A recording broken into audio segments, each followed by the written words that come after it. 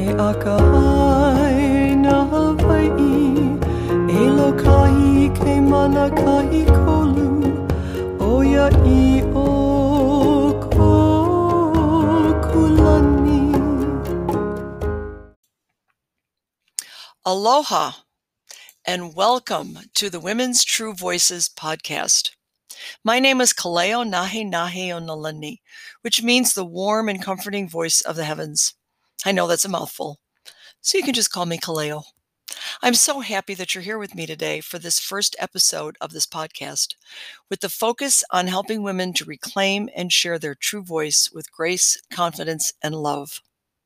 I'm a heart-based, transformational, and spiritual life coach, a speaker storyteller, and a Hawaiian hula instructor.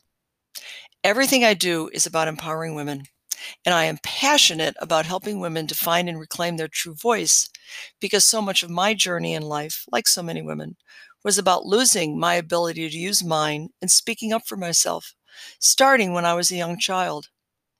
I took on the belief and allowed others' voices and opinions to tell me what to do and how to live my life. I was afraid that I would not be loved and accepted. Much of my story is how I found my way back to reclaiming my voice and speaking up for myself with that confidence, grace, and love. And that journey from the last 35 years is what I draw from now for the foundation of Reclaim and Speak Your Voice with grace, confidence, and love. I will start my story today with my name. It's a long one, as they usually are in Hawaii. And yes, it is a Hawaiian name. Their names are long because they're a phrase, as mine, the warm and comforting voice of the universe. Or you can say of the heavens. The Hawaiians ask for a name from the ancestors just before a child is born, and it is usually given to them in dream time when they're asleep. This name is important because it tells the family what that child's purpose will be in this lifetime, so they can prepare for it.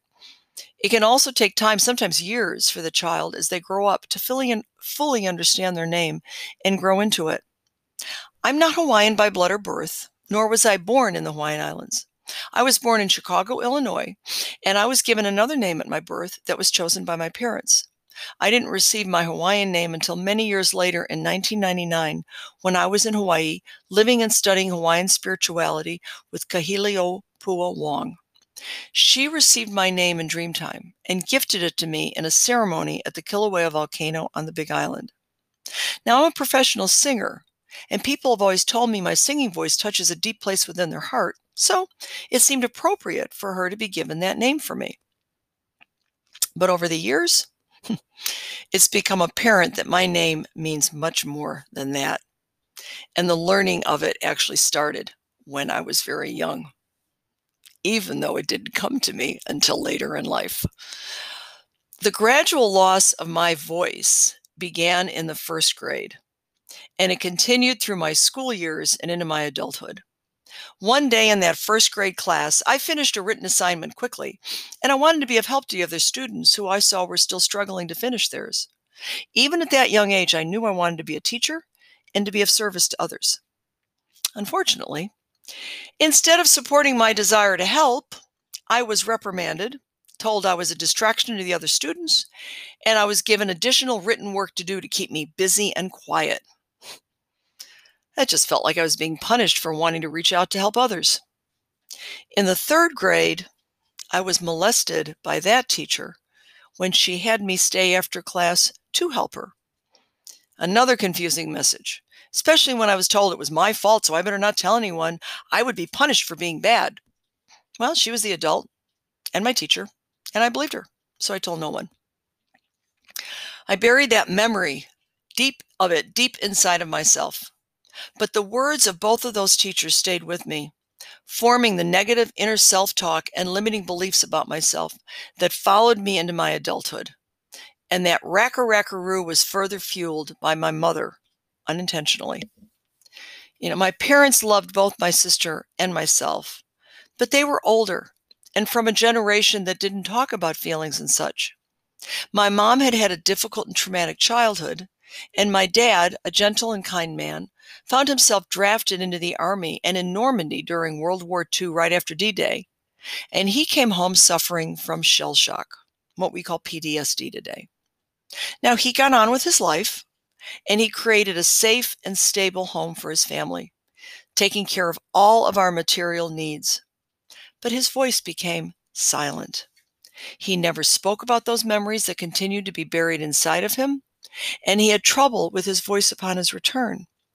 It had become weak, and he would get laryngitis if he spoke too much. Now, he was a salesman, and he needed his voice for his work, so he would be silent much of the time when he was home to rest it. Well, I would talk to him and often hear no response back, which just made me feel like he wasn't really listening and he didn't really care to hear. I didn't find out until many years later how far from the truth that was. My mom told me he also had a beautiful singing tenor voice and serenaded her with it as he courted her. But he never sang after he returned from the war, and I never got to hear his voice, nor as a singer myself, to be able to sing with him. My mother also had challenges being a mom. She had suffered several miscarriages, and she lost her first baby when it was only several days old. When she was pregnant with my sister, she was bedridden for most of the pregnancy and nearly lost her at 7 months. And then my dad went to war, and she had to take care of my sister as an infant and herself on her own while my dad was away at war and not knowing if he would come home safely. Can't imagine what that must have been like. And what continues today for wives and mothers with their partners in the military and away on deployment. And it is no wonder that my parents spoiled my sister terribly, especially when my dad came home from the war, and why she resented me when I appeared 5.5 years later after she was born. And that I don't think my mom and I ever really bonded. I think she was always, because of what they went through together, she was her favorite child. How could she not be? I was told by a relative when I was an adult that she had told everyone when I was born to not give the new baby too much attention by taking it away from the older one. When I heard that, that's when I realized I think, she struggled with that, and again, it was understandable. She did the best she could.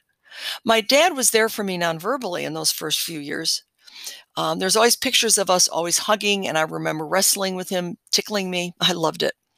Until I reached puberty about, at 9.5. It was early, the same time as the molestation happened, and he pulled back. I think it was my mom telling him it was no longer appropriate for him to touch and play with me that way since I was now a woman. Her German conditioning. So I changed and I started acting out after the trauma at school, my cry for help. But my mom didn't understand because I never said anything and she didn't know what to do. I think she felt guilty too because somewhere inside of her, I think she knew she had favored my sister. And instead of trying to find out what was going on for me, she instead enabled me. Instead of encouraging and supporting me to do something on my own that I was uncomfortable about doing, she did it for me. She also questioned every decision I made through my whole life, thinking she was helping, until she passed in 2000. And that included telling me I needed a man to take care of me to survive. I couldn't take care of myself. The conditioning and belief, again, from her being of an older generation. So these negative inner self-talk patterns started early in life and just continued to be added to with the limiting beliefs that I had taken on from my teachers and leaving me believing I had no one to talk to. I remember walking home from school one day when I was 9.5, feeling that no one really cared to hear what I had to say, so why say anything? And that's when my voice went quiet, and not telling anyone from then on what I was feeling. I remember that day suddenly becoming gray, like dark clouds had just blocked out the sun. And it started a low-grade depression that I carried into my adult life. Talk about being confused. So many mixed and negative messages coming at me at such an early time in my life that continued into adulthood. And of course, that affected all the areas of my life. I struggled through my school years, always being told I was lazy because my grades were mediocre. I was told later in life that I had the potential to be in the top 10 of my class. I didn't know that. I was working as hard as I could. I thought it was stupid. Well, I also found out just about 10 or 11 years ago that was due to a physical neurological condition I have called the Erland syndrome. And then once I discovered it, it was easily corrected. And that's another topic for a future episode. But anyway, this pattern followed me in all my intimate relationships with men as well. I pushed away men who really cared for me because I think I didn't believe I deserved them, only to allow myself over and over to be involved instead in toxic relationships, sometimes living with self-centered and narcissistic men. I even gave up a wonderful life I created for myself in Florida to marry a man who was a French-speaking Quebecois separatist and a widower of two teenage sons. Now, this was during the time when they had their last referendum, and they did almost separate from Canada, and it was a confusing time. I was drawn to being in relationship with him and married him because we did have a strong spiritual connection. We met through both of us studying with the same Native American shaman teacher. And so I stayed in that marriage for 9 years, believing because of that I could make it work, even with all the challenges of us being from such totally different cultures and a language I didn't understand and couldn't speak well. The Quebecois French language is very challenging. I don't learn languages easily, and I was not able to learn it fluently enough to lose an accent that I would have needed to lose to be accepted into the community there, including with his family. I spent much of that time there without a voice, living in silence and feeling invisible and not being able to engage with what other people said. I can't tell you how many family gatherings I remember being at where they would all be talking and interacting with each other, and I would just be sitting there in silence, waiting until I could be released when we would go home. It was torture. Then when I would become a motor mouth, when I was with English-speaking people again, like I was trying to make up for lost time, and I drive them crazy. And I sometimes didn't even realize I was doing it. Well, I was finally able to learn the lessons I needed from that experience for the marriage to end, and I was able to return to the States, only to find I had nothing to come back to. I had burned my bridges when I had moved to Quebec, and the world had moved on without me. My parents had died, and I found I had no home to go back to. And there didn't seem to be a place where I could go and just land for a while to regroup until I could decide where I wanted to actually move and where I could create a home and a sense of place and purpose for myself. Yet another story for another episode and another chapter for the book that I will be writing soon. At the same time, I came into this world with a strong sense of spirit within me. And with that desire early on to be of help to others, as I discovered in first grade. And through all this confusion and trauma and drama in my life, what the Hawaiians call pilikia, that strong sense of spirit pushed and motivated me, before I even understood it, to look for answers to why I was here and how to find peace from all the emotional pain and confusion within me. When I was a young adult, I moved to New York to pursue a singing career. More importantly, that move started me on a spiritual journey. As I continued to search for answers and healing for myself, I was also developing a toolbox as a teacher and now coach to help other women who struggle with these same issues. That included becoming an authorized teacher in Jinshin-Do body mind acupressure from 1998 to 2007, a voice specialist, singing teacher, and sound healer, and apprenticing with a Native American shaman for 14 years, helping women through ceremony to connect to their divine feminine. It all helped, but in the late 80s, I was still looking for something to help me heal my body and heart from the wounds, both emotional and especially physical, that were still there. I was introduced to the indigenous Hawaiian spiritual practices then through hula, their dance of the heart, and I finally found the answer I was looking for. Both my body and my heart began to open up and feel alive again. And that started me on a journey and relationship with the Hawaiian culture that continues to this day, over 30 years later, with amazing opportunities I have had to travel to Hawaii, sometimes 2 and 3 times a year, to live and study with these incredible master teachers there. I'm still amazed at how blessed I have been with these teachers I've had the opportunity to work with, and how generous they have been in what they shared with me, a non-Hawaiian. Now, it started with hula, which is also called the heartbeat of the Hawaiian people, being their unique form of storytelling that embodies everything that is Hawaiian. And I have been given permission to share hula here on the mainland and in the Southeast from Kawaikupuo Kalani Hewitt, who I began studying with in 2004, sharing his lineage as a hula instructor in a non-traditional school of hula that I was given permission to create called the Halau Hula Pu'uwai Aloha. This also led to my study of Hawaiian spirituality and learning about living aloha with Auntie Pua in 1998-1999, and she is who I mentioned before, who gifted me with my name. And I now study with Mahealani Kuamo'o Henry.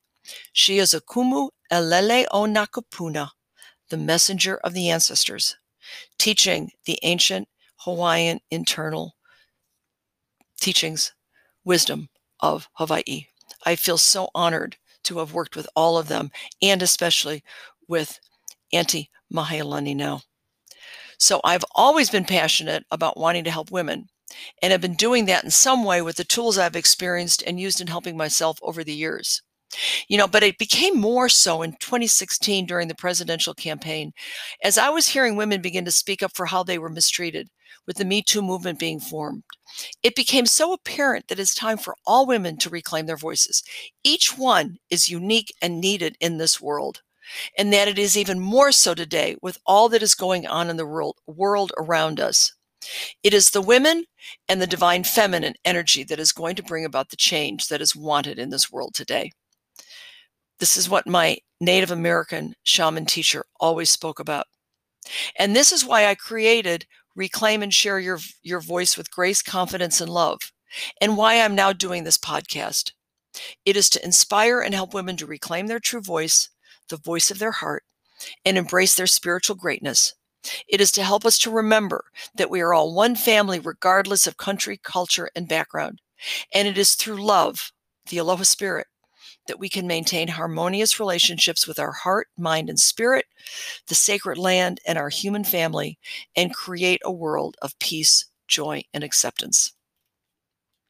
So, this is the end of my story for today, and to be continued.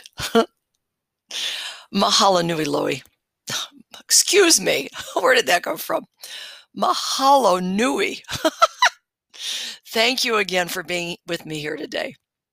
And I hope you will join me again next week. I will be introducing the other woman of the team, Tessa Kidd.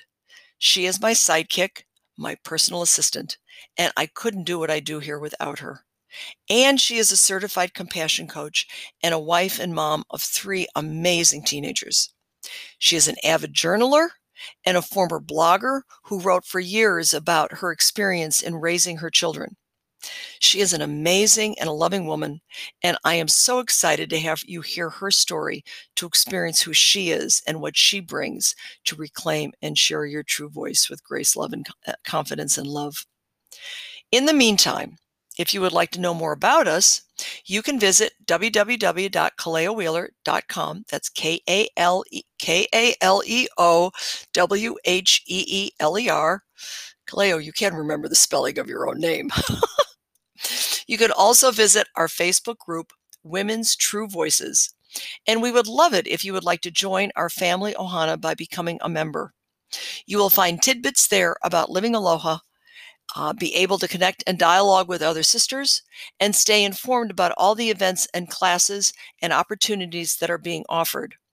Right now, we are starting to offer some monthly classes in helping, especially women, in dealing with how all of this negativity around us with this election and everything else is just aggravating and making all those negative voices within us so much stronger.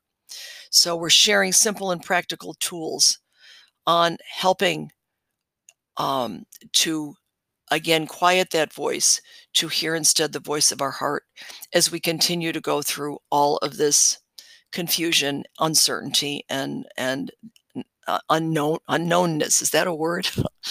So if you'd like to find out more about those classes, you can find out about those at Women's True Voices. So, ahui hau, till next time. And thank you so very much for listening. Aloha pono. E akahai na Hawaii, e lokahi ke mana kahi kolu, o ia i